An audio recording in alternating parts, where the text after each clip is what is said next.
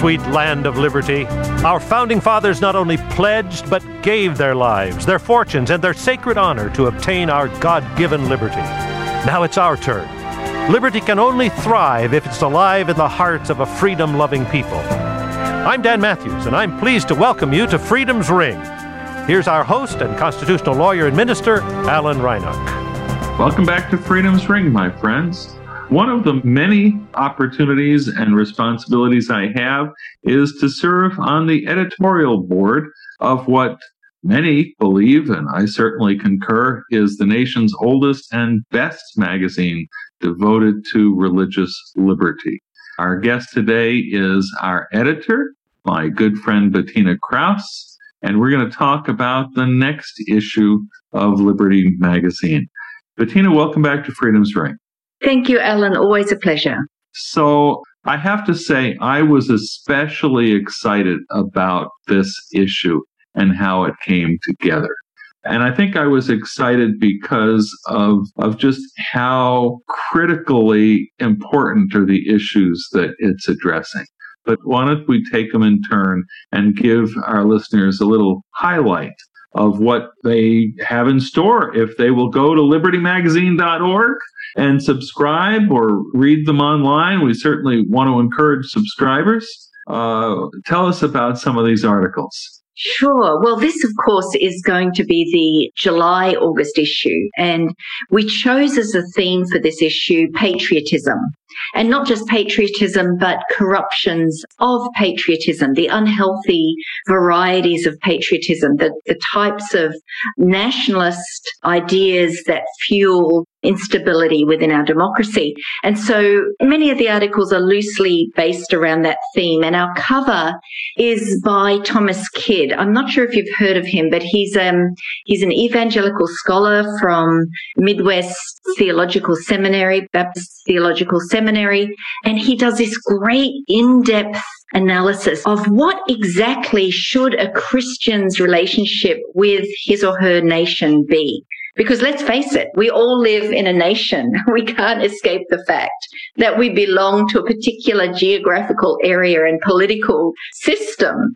And so, we have to find a way to reconcile our deeply held religious beliefs with our sense of pride of belonging to this broader society. So Thomas Kidd really delves into this and provides a sort of theological basis, I guess, for the discussion that we have later in the magazine about some of the more current issues that are facing us when it comes to nationalism.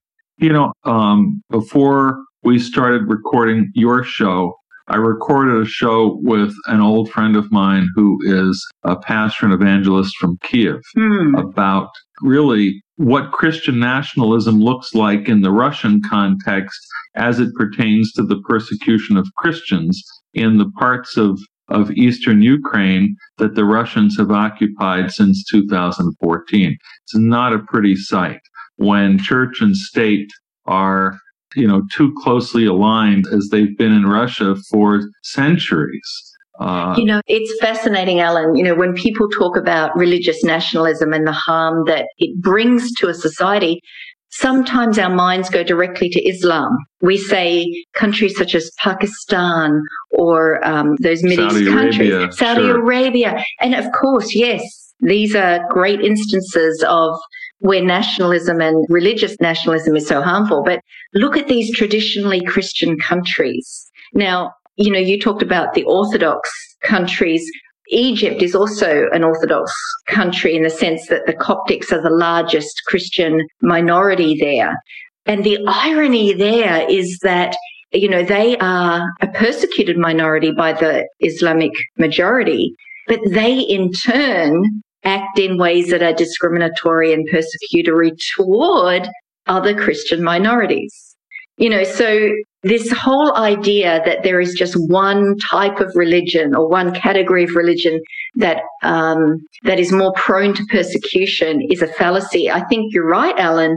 What you need to be aware of is that alliance between any religious organization and state power. That's where the dangerous dynamic comes. But it strikes me, and I think Philip Gorski's article is in this issue, right? Correct, yes. And, he takes on white Christian nationalism very directly.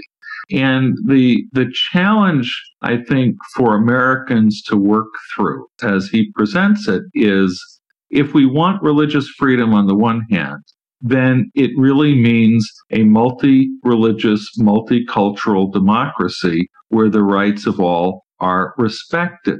But the impetus for, as it were, sort of white working class or middle class fears of people of color, whether it's immigrants or Muslims or gays even, is anti-democratic. It's opposed to a multicultural democracy. It's about a Christian nation for white people. And that vision that's fear-based is not compatible with religious freedom. No. It's religious freedom for me, but not for thee. Right, exactly. It's anti-pluralistic.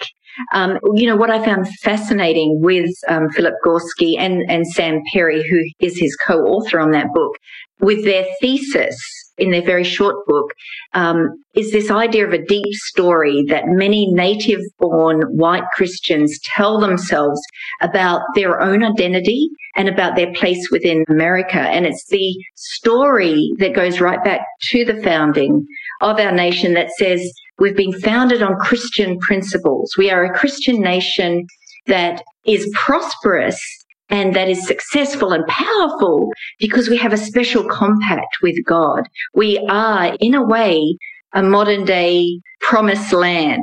But this prosperity, this God-given prosperity, is now under threat by all those categories that you just identified, Alan.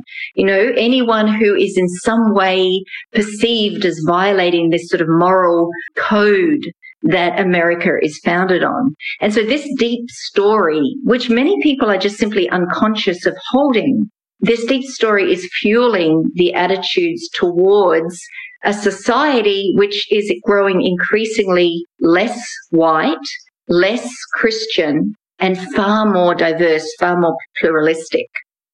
I've never made this connection before, but it strikes me at the very end of the last book of the Bible, there's a warning, a curse to anyone who hears the words of the prophecy of this book.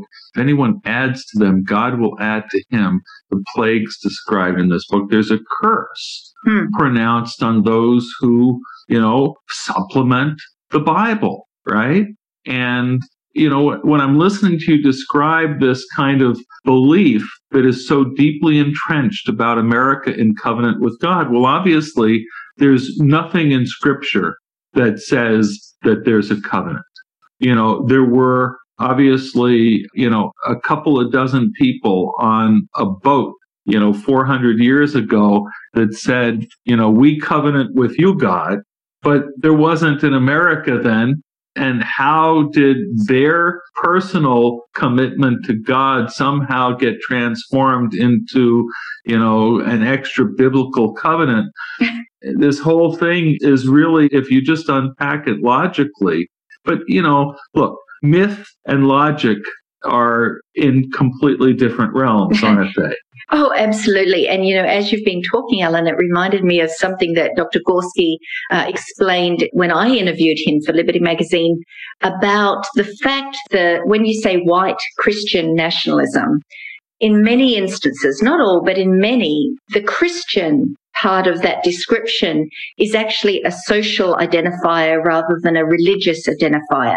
They did a lot of research, data-driven research for this book where they surveyed Americans who held these white Christian nationalist views. And in unpacking that, they uncovered that the people who hold these views are not necessarily religious. They identify as Christian, but what they're identifying more with is not a set of faith-based values or ideas or beliefs, but more a social identity, an understanding that this is our way of life. So Christian becomes stripped of its religious content and becomes instead a sociological phenomenon, which I found fascinating.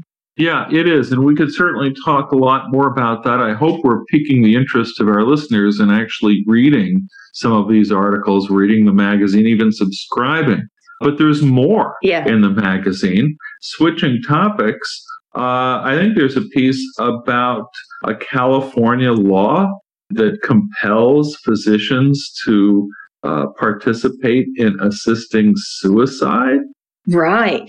And, I can hear the incredulity in your voice, Ellen. And I felt exactly the same way when I read about this lawsuit, because it seems outrageous that in such a momentous decision of someone to end their own life because of a terminal illness and involvement of the medical establishment, that there should not be some kind of conscience-driven out for the medical professional who is, asked to participate. I mean, in something like this would seem just a natural that you would have a conscientious way of extracting yourself from that situation. But the California law was first passed in 2015, and it did have those provisions that protected people who had either a religious or moral objection to participating in physician-assisted suicide.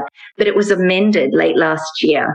And those amendments late last year both shortened the time period between the patient requesting assisted suicide and the provision of it. And it also removed this protection for people in the medical profession who may object to participating. So I'm going to make a connection here with another one of the articles, because our good friend James Standish wrote a brilliant plea for people who are more moderate in both parties to reassert more control in their respective political parties, because we're so divided and the divisions are tearing our country apart. We need to have more people, to pull towards the center. And, when I see a law like this California law, you have, a left coast, deep blue state like California, the left just pushing the envelope beyond reason or belief, which happens from time to time, and no doubt causing a sharp reaction from the right. I've often said that the far left and the far right are in a sick symbiotic relationship. They need each other to thrive. They need the other one to beat up on and to say, look how stupid and outrageous they are. And, to some extent, it's true. Both sides really are stupid and outrageous, or whatever other insults you want to call them. But it's just this kind of polarization has got to stop, doesn't it? It does. As James points out in his article, the vast majority of Americans, when they're asked directly, they will identify themselves as independents or part of that center majority of people. 44% of Americans will say that they're actually independent. They don't belong to those extremes. But when you look at the candidates that are being fielded by the different political parties, that does not reflect the reality of where most Americans are. What is reflected is these extremes. And just on a side note on that, Alan, there was research recently that said that for the first time ever, the love of one's own party was being superseded by one's hate for the political opposition. Oh, my. So out-party hate rather than in-party love. So, this is... On that note, I'm going to cut you off. We're out of time. We've been talking about the current issue of Liberty Magazine. Please look it up online, libertymagazine.org. Please subscribe. We need all the help we can get in promoting religious liberty. Our guest today has been editor Bettina Krause. This has been Freedom's Ring. I'm your host, Alan Reinach. Until next week, let freedom ring.